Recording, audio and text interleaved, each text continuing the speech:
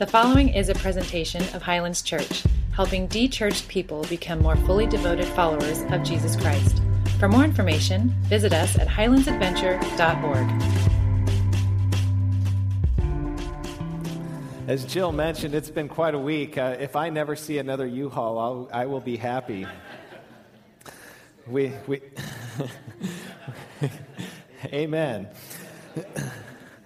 I moved a small U-Haul down when I came down, and then my family moved here. They were here for Easter. Some of you may have seen them there. And then I flew back up, and my dad and I drove a bigger U-Haul this week, and 940 miles, and it was quite fun, to say the least. But I'm glad to be back, and glad I'm not making that round trip again anytime soon. Andy is a 21-year-old that lives at home. He graduated from high school 2.5 years ago, but now he spends his days sitting on the couch and playing video games and watching movies and on social media sites with his friends. Now, his family has the means to send him to college, but he hasn't wanted to go yet. And he's had several job offers, but none of them really seem to fit him very well. So he waits.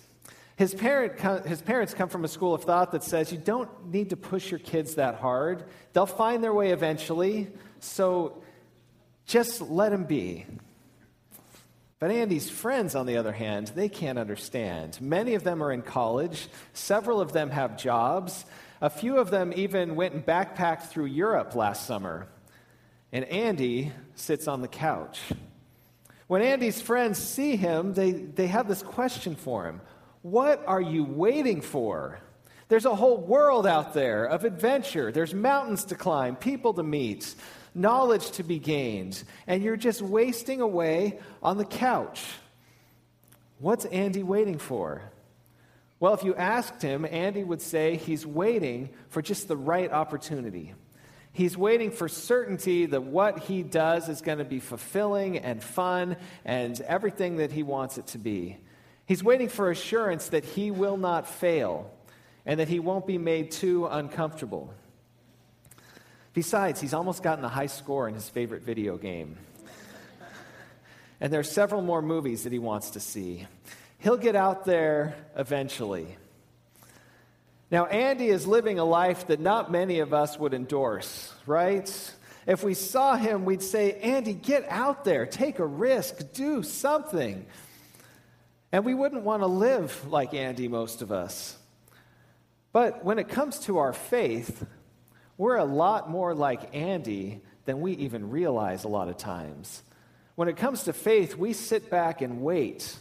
We don't want to get out there and take that step into something new and take that step into the adventure that God has for us. One of the coolest things when I was interviewing here at Highlands was when I went on the website and I read a little bit, highlandsadventure.org, and how here at Highlands we believe that following Jesus Christ, becoming a fully devoted follower of Jesus Christ, is life's greatest adventure. Yet many of us are just kind of sitting back and waiting to jump in. We're waiting for maybe certainty about God, or we want to make sure that we have more time or more energy, or we want more purpose. We'll take the next step in faith eventually. Regardless of where you are in the faith journey, if this is your first time ever in a church, or if you grew up in a church, there is something for each of us that's holding us back, that's keeping us from stepping into that adventure that God has for us. So we're going to begin a new series today called Living the Adventure. And we're going to ask the question, what are you waiting for? What is keeping you from living the adventure? Now, for many people, the answer to that question is proof. When they're asked, what are you waiting for? They're saying, I want proof. I want assurance that God is real. I want to know that He is with me and that He is good. They have doubts about God, and they feel like if I could just get some proof that would eliminate my doubts, then I could take that step forward. Well, this is what we're going to look at today. We're going to look at this topic of proof and doubts and how those kind of intermingle together. And we're going to do it by looking at the story of somebody who wanted proof, somebody who's famously known as Doubting Thomas. We're going to read about him in John chapter 20, and we'll find where he got that label that has stuck with him 2,000 years of Doubting Thomas. We're going to read John chapter 20, beginning in verse 24. It says this, "Now Thomas, called Didymus, one of the 12, was not with the disciples when Jesus came. Now Jesus has risen from the grave. He's appeared to the other disciples, but Thomas wasn't with them. So the other disciples told him, 'We have seen the Lord.' But he said to them, 'Unless I see the nail marks in his hands, and put my finger where the nails were, and put my hand into his side, I will not believe.' A week later," think about that, a week later, "his disciples were in the house again, and Thomas was with them. Though the doors were locked, Jesus came and stood among them and said, 'Peace be with you.' Then he said to them, 'Put your finger here. See my hands. Reach out your hand and put it into my side. Stop doubting and believe.' And Thomas said to him, 'My Lord and my God.' Then Jesus told him, 'Because you have seen me, you have believed. Blessed are those who have not seen and yet have come to believe.'" This is God's word for us this morning. Now, like Thomas, many of us are looking for proof. We want to know that God is real and God is here. And so we'll say, if God would just put a huge neon sign in the sky that was blinking on and off and said, "I am real, I am here," then I could step out and live this adventure. Or if God sent the army of angels that we sung about this morning and we could see them, first of all, we would be terrified. But if God did, then, and we could see them, then we would know that he is real. If I pray some grandiose prayer that's totally unlikely, and I say, "God, if you give this to me, I'll know that you're real." Sometimes we do that. Or sometimes we just want the burning bush like Moses had, where God speaks in an audible voice out of a bush that's not burning up, though there's flames all over it. Then we would know that God is real. But even if we had something like that, would we still be doubt-free? Thomas doubted. And Thomas doubted even though he had been given a ton of proof. As one of the 12 disciples, he was given a front row seat to Jesus' earthly ministry. He saw Jesus raise people from the dead. The daughter of a synagogue leader named Jairus. He also saw a widow's son raised from the dead. He saw Lazarus walk out of a tomb after he'd been in there for days. And he also saw the other miracles of Jesus. He saw Jesus walk on water. He saw Jesus give blind people sight and lepers made clean. People who were crippled, he saw could walk after they had encountered Jesus. And he had this first-hand account from people that he trusted that Jesus had risen from the grave, that Jesus had come and he'd showed them his hands and his side, and that they had believed. So he had all of this proof, but it wasn't enough. He needed more. And Thomas isn't the only person in the Bible who was given tremendous proof and still struggled and wrestled with doubts. The book of Exodus, the second book in the Bible, tells a story of a world that we would just love, that gives the proof that we are longing for. The nation of Israel was taken out of slavery, and as they were escaping and the Egyptians were chasing after them, and they were stuck against the Red Sea, what did God do? He parted the waters of the sea, and they walked across on dry ground. I read author Philip Yancey once said, there weren't many atheists in this time. They had a pillar of cloud by day and a pillar of fire by night that was the visible representation of God's presence with them. When they woke up in the morning and they were hungry, they found manna on the ground that God had provided for them overnight. And they would watch Moses walk into a tent and meet with God face to face, and the pillar of cloud would guard the entrance to the tent when Moses would go in there. And when Moses came out after meeting with the Lord, he was glowing like a space alien. And people, they wouldn't even look at him. They wouldn't talk to him until he put a veil over his face.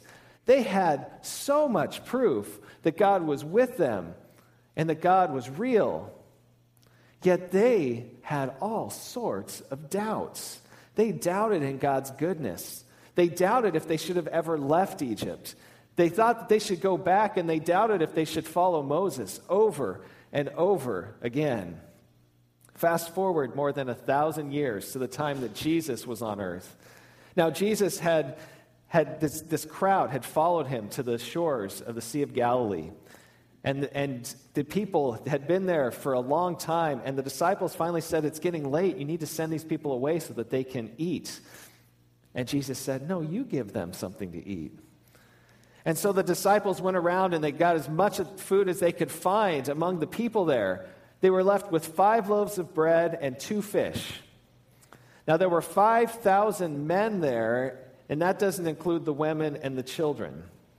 They had 5 loaves of bread and 2 fish. Jesus had the people sit down, and he prayed over the food, and as they passed it out, it just kept multiplying and multiplying until everybody was fed and everybody was filled, and then the disciples collected leftovers. Now, wouldn't it be great if you're hosting Thanksgiving for a bunch of people to have Jesus come along? You could put out like 1 plate of food and then and stand back, and that would be wonderful. Check out what happened the next day after Jesus had done this miraculous miracle. The people who'd eaten the bread found Jesus the next day, and here's what happened. We're going to put it up on the screen. Then they asked him, the people who had eaten this bread the day before, "What must we do to do the good works God requires?" And Jesus answered, "The work of God is this, to believe in the one he has sent." So they asked him, "What sign, then, will you give that we may see it and believe you? What will you do? Our ancestors ate the manna in the wilderness. As it is written, he gave them bread from heaven to eat." Do you see the irony of this request? The day before, they had been given bread from heaven. Jesus had multiplied the bread that they had and filled them. It was an amazing miracle that pointed back to that miracle of manna in the wilderness. But it wasn't enough for them. They wanted more. They needed more proof.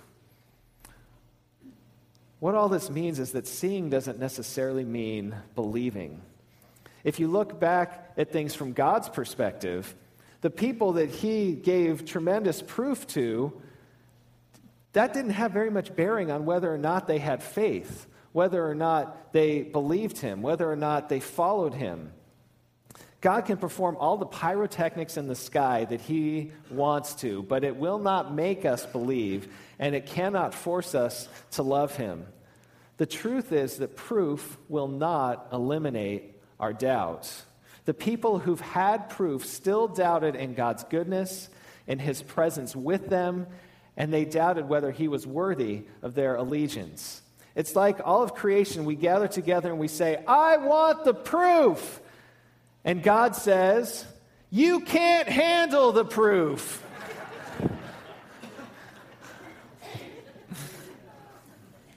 The proof won't make you believe.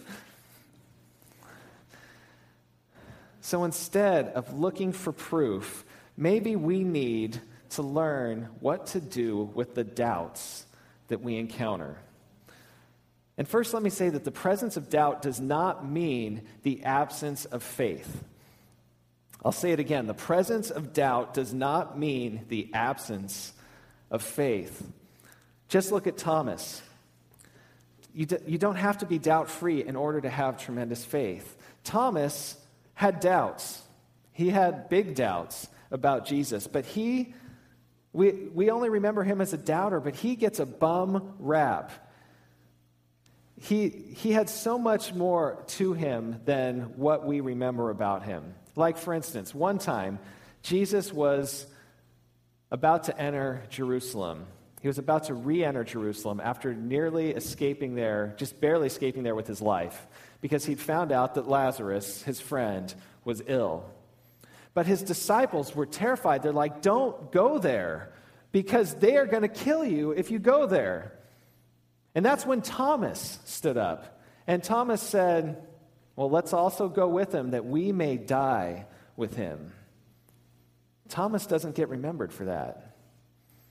Later, church tradition tells us that after Jesus had risen from the dead and ascended into heaven, that Thomas took the good news of Jesus Christ to Persia and as far east as India.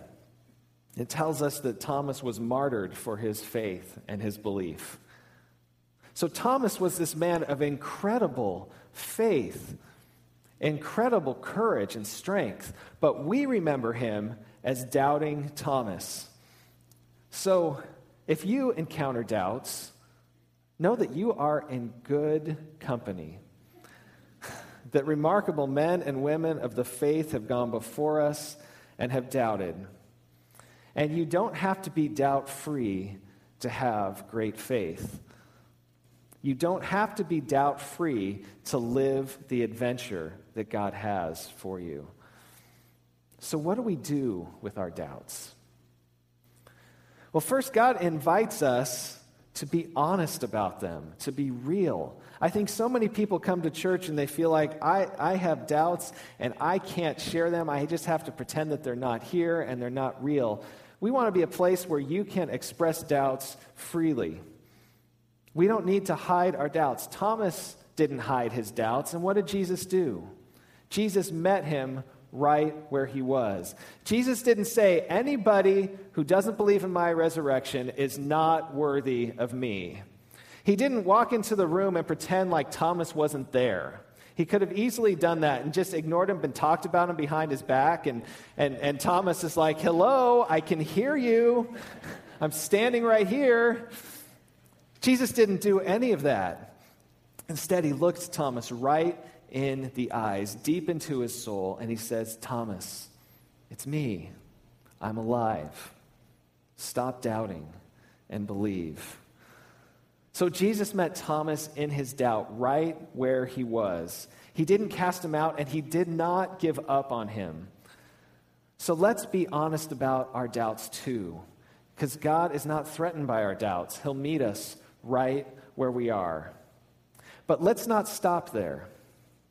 Let's also feed our faith. As I've said, God may not give us the proof that we want. He may not write his name in the sky. He may not speak to us out of a burning bush. He may not do any of those things, but he has given us all that we need to know him and to know his character, to believe that he is real. He's given us his son, Jesus Christ. He's given us his written word that continually reveals to us who he is. God's fingerprints are all over creation. And when we look out, whether from big things or small things, God's presence and his creativity and his power are everywhere when we look out. And God invites us to do something. And Roy, I don't know if you knew this when you recited Psalm 34 earlier today. You didn't know that. Something that Roy said for us: taste and see that the Lord is good. Taste and see. You aren't going to know that God is real, that God is good, that God is worthy of your trust until you jump in, until you taste and see. You know, the things that we eat in high school are really interesting. I used to go, between school and basketball practice, I would go to the apple farm in Slow and get a huge strawberry rhubarb pie a la mode, and I would eat that and then go back to practice. Now, the first time somebody introduced strawberry rhubarb pie to me, I thought, that sounds disgusting. There's no way I'm going to eat that. And so I would go and I would never eat it, but then one day I decided to give it a try. And when I did, I loved it. And then that's the only thing I would order when I would go there. I didn't know until I tasted that pie for myself that I would like it. The same thing is true with our relationship with God. We will not know that God is good until we taste and see for ourselves. Do you wonder if God's promises are true? Taste and see. God says that he'll lift up those who are humble. Begin seeking to live a more humble life. What about God's teaching? Is it truly better to give than to receive? Taste and see. Begin to be a giving person. Give to your family, to your friends. Give to your church, to your community. Give to your enemies. Taste and see. Do you wonder if prayer really works? Taste and see. Begin praying. Begin praying regularly and allow God to reveal himself to you through that. Do you wonder if the Bible is true? Taste and see. Begin reading God's word daily and invite him through the Holy Spirit to be present with you as you read his word. Instead of waiting for proof, God says, taste and see that I'm good. Jump in. What are you waiting for? Take that next step in your faith and begin living the adventure that I have planned for you, that I've had waiting for you since the beginning of time. I want to close this morning by just sharing a promise for you. Thomas believed because he had seen. Now, it is unlikely, to say the least, that we are going to have the same kind of proof that Thomas did. He got to see the resurrected Jesus. He got to see the nail marks in his hands and where the sword had pierced Jesus' side. It's unlikely that we are going to have that experience, but we have this promise that was in our passage today that is straight from the lips of Jesus. Jesus said to Thomas, "Have you believed because you've seen me? Blessed are those who have not seen and yet have believed." That's us. And when we put our faith in the God that we can't see, not with our eyes anyway, we have the promise of divine favor. And that is a promise that we can build our lives around. Please join me in prayer. God, we want proof. We want that definitive evidence that you are real and that you're with us. But Lord, you've called us to receive you in faith. And so, Lord, I pray that you would help us to be honest about our doubts and then to feed our faith, to taste and see that you are good each day through your word, through what you teach us to do, through prayer. And we pray that as we do, that we would find you. In Jesus' name, amen. This has been a presentation of Highlands Church, helping de-churched people become more fully devoted followers of Jesus Christ. For more information, visit us at highlandsadventure.org.